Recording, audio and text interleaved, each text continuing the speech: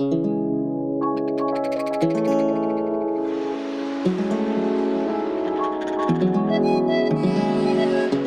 Horizons, The Art of Hiding by J. M. Elliot.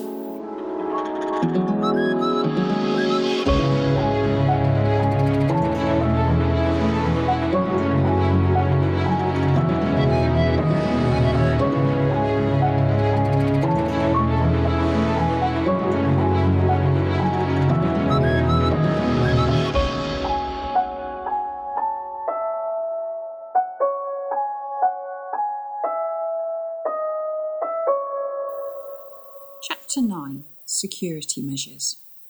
The gale had blown itself out with exhaustion when Nan awoke the following morning. All that remained was a mild, panting breeze, swelling and fading, like the wheezing of the waves on the shore.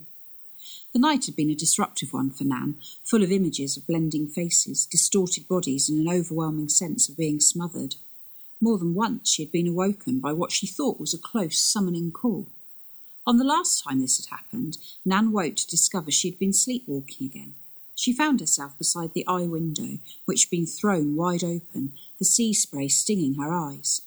Nan sensed she had been searching or beckoning to something or someone in the darkness, yet whomever or whatever it was could not be reached. She laid the blame of the strange dreams and the sleepwalking on not having Tristan beside her, who had always slept in the same room as his sister for every night of their lives. Nan was now looking out of the window again, but it was on a quiet, placid bay. The tide had gone out, exposing the rocky shore beneath the painted pilchard inn, where a couple of seagulls fought over some find in a rock pool, and the mild stench of seaweed wafted in through the window.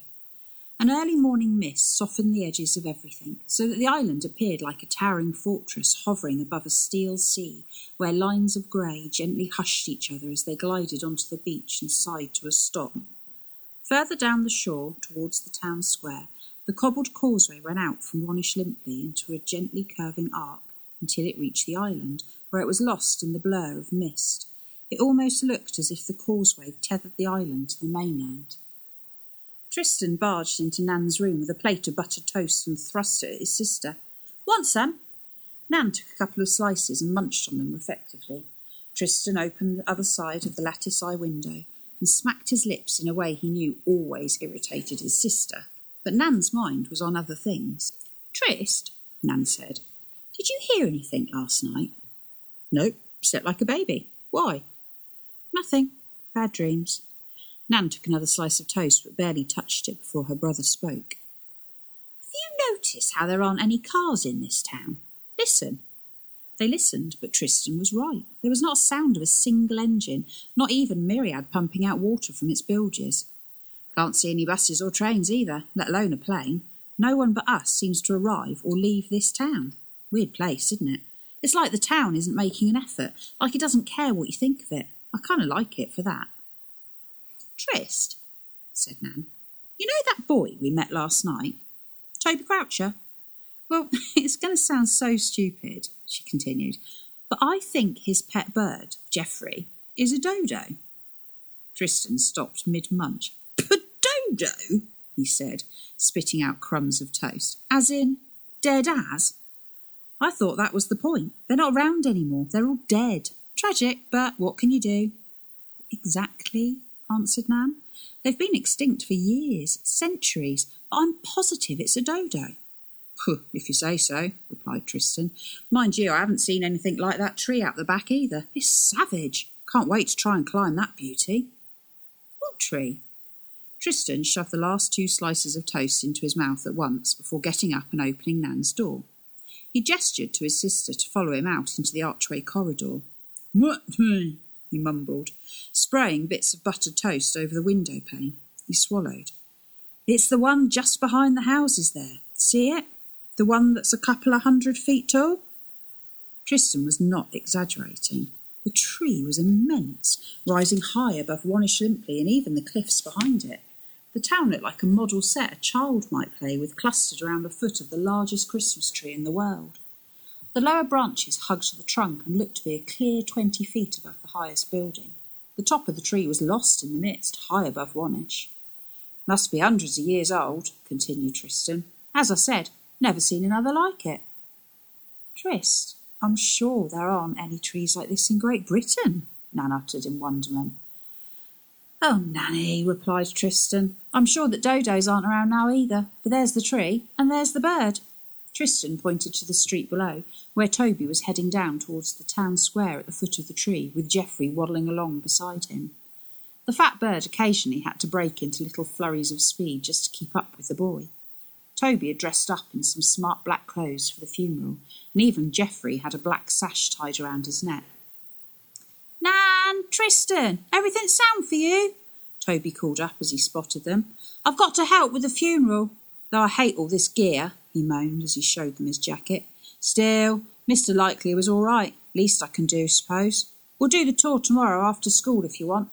Not a whole hell of a lot I can show you now, to be honest, but I'll be able to let you in on a sight or two soon. We'll have a laugh then, but Mum told me I'm to look glum today. Toby shrugged and then passed a hand in front of his features, which appeared to wipe all the joy from his face and replace it with a sombre expression. He nodded his head at them and disappeared down the narrow street. 15 minutes later, after a brief hello to Hartley and their father, the twins were dressed and also heading out of the painted pilchard inn towards the town square. Everyone they passed was dressed in black and had expressions suggesting their thoughts were far away, but they all nodded kindly to the twins. Even though they were new to Wannish Limply, Nan and Tristan guessed the town had a subdued atmosphere that day. All the buildings looked somehow more solid and more appealing than they had in the storm of the previous night, although the distant houses might have been made from the mist enveloping them. Wherever a person went in the town, the tree dominated the skyline and offered a guide to anyone lost in the winding alleyways and sloping streets of Wannish.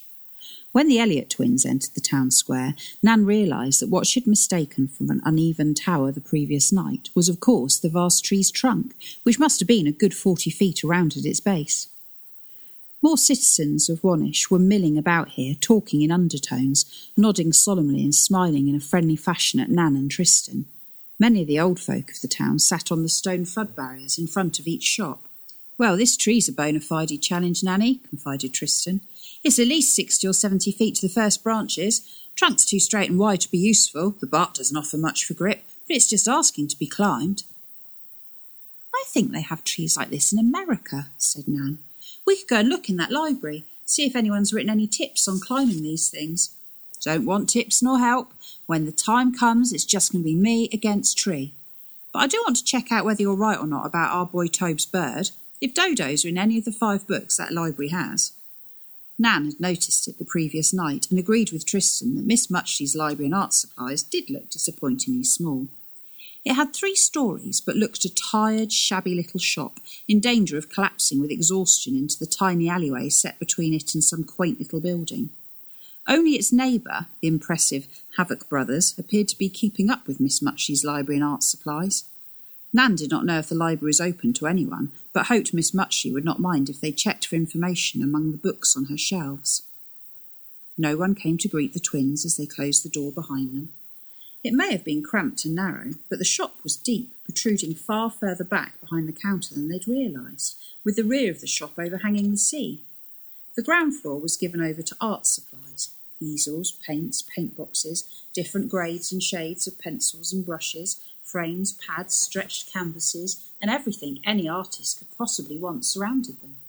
A sign hanging from the ceiling, painted with beautiful florid lettering, read, Ground floor, arts, colour charts, brushes, pencils, paints, pads, canvases, etc. First floor, fiction, history and entertainment. Second floor, geography, nature and science. Top floor, nostalgia, hopeless hobbies and pointless pursuits. Not far into the shop, a wrought-iron spiral staircase led upwards, and as no one came to offer them help, Nan and Tristan walked down the narrow aisle, climbed the stairs and headed up into the second floor.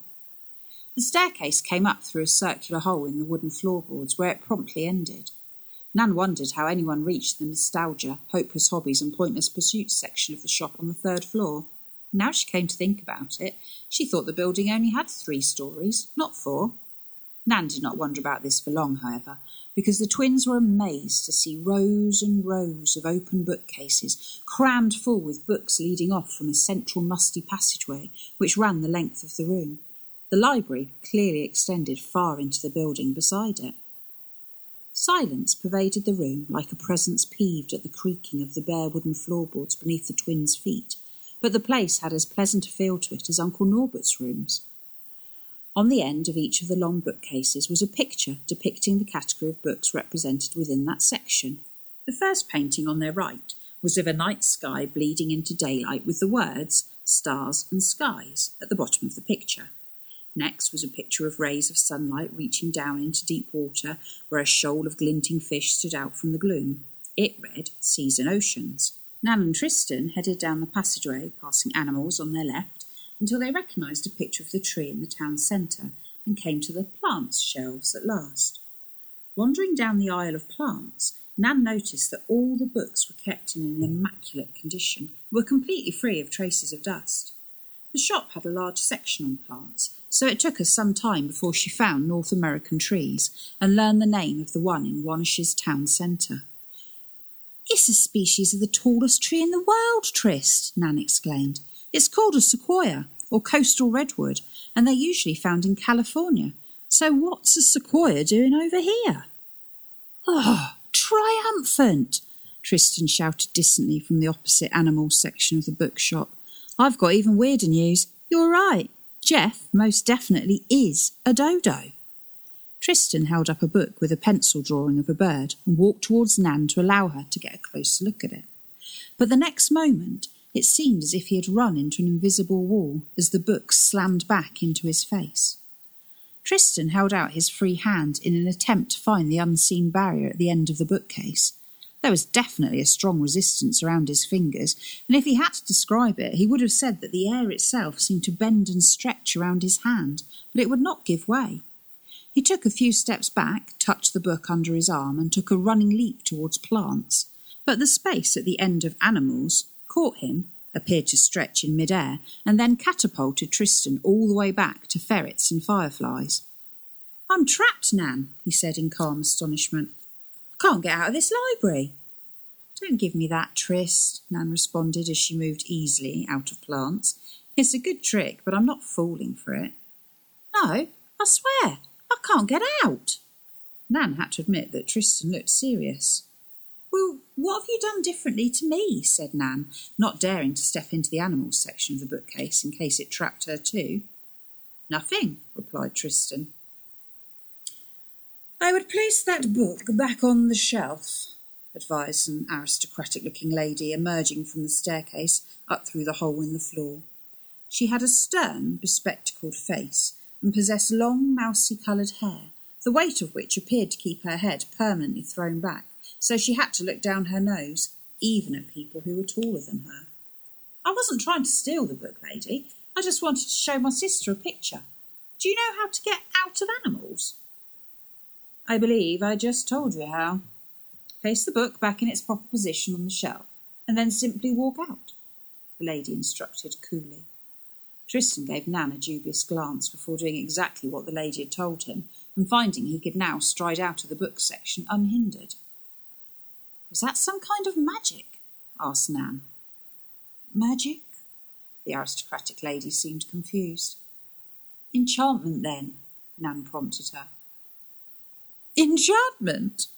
The lady threw her head back even further, so she faced the ceiling and emitted a shrill laugh. "Then you must be the niece and nephew of Adrian Elliot," she said. The expression of amusement lingered on her face for only a moment or two longer, then returned to cold sternness, as if the laughter had never happened. "I'm Miss Alison Muchley, the owner of this establishment. Pleased to make your acquaintance. I suppose some might think that it's a kind of magic, but there is a far simpler explanation. Or is it a far more complex explanation? If it is magic, it's not mine to wield. Let us call it a security measure for the moment. Have you finished with my books now?" "Yes, thank you," replied Nan. "They were very useful." "I would prefer informative or instructional rather than useful," corrected Miss Muchley, "but I'm pleased you found them so." The librarian peered down her glasses at the twins, leaving them with the sensation that they were in the presence of a head teacher who possessed an ability to unnerve them.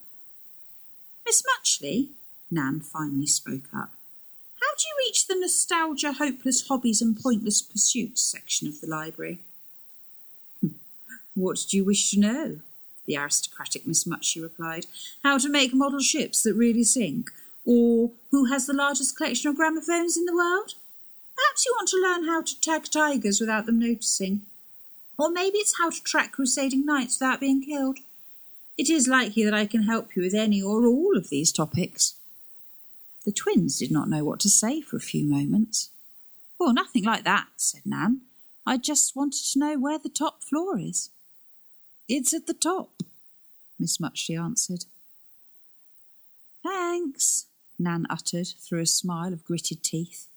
She guessed that they were going to get nowhere with this haughty librarian. Bye for now. Yeah, bye.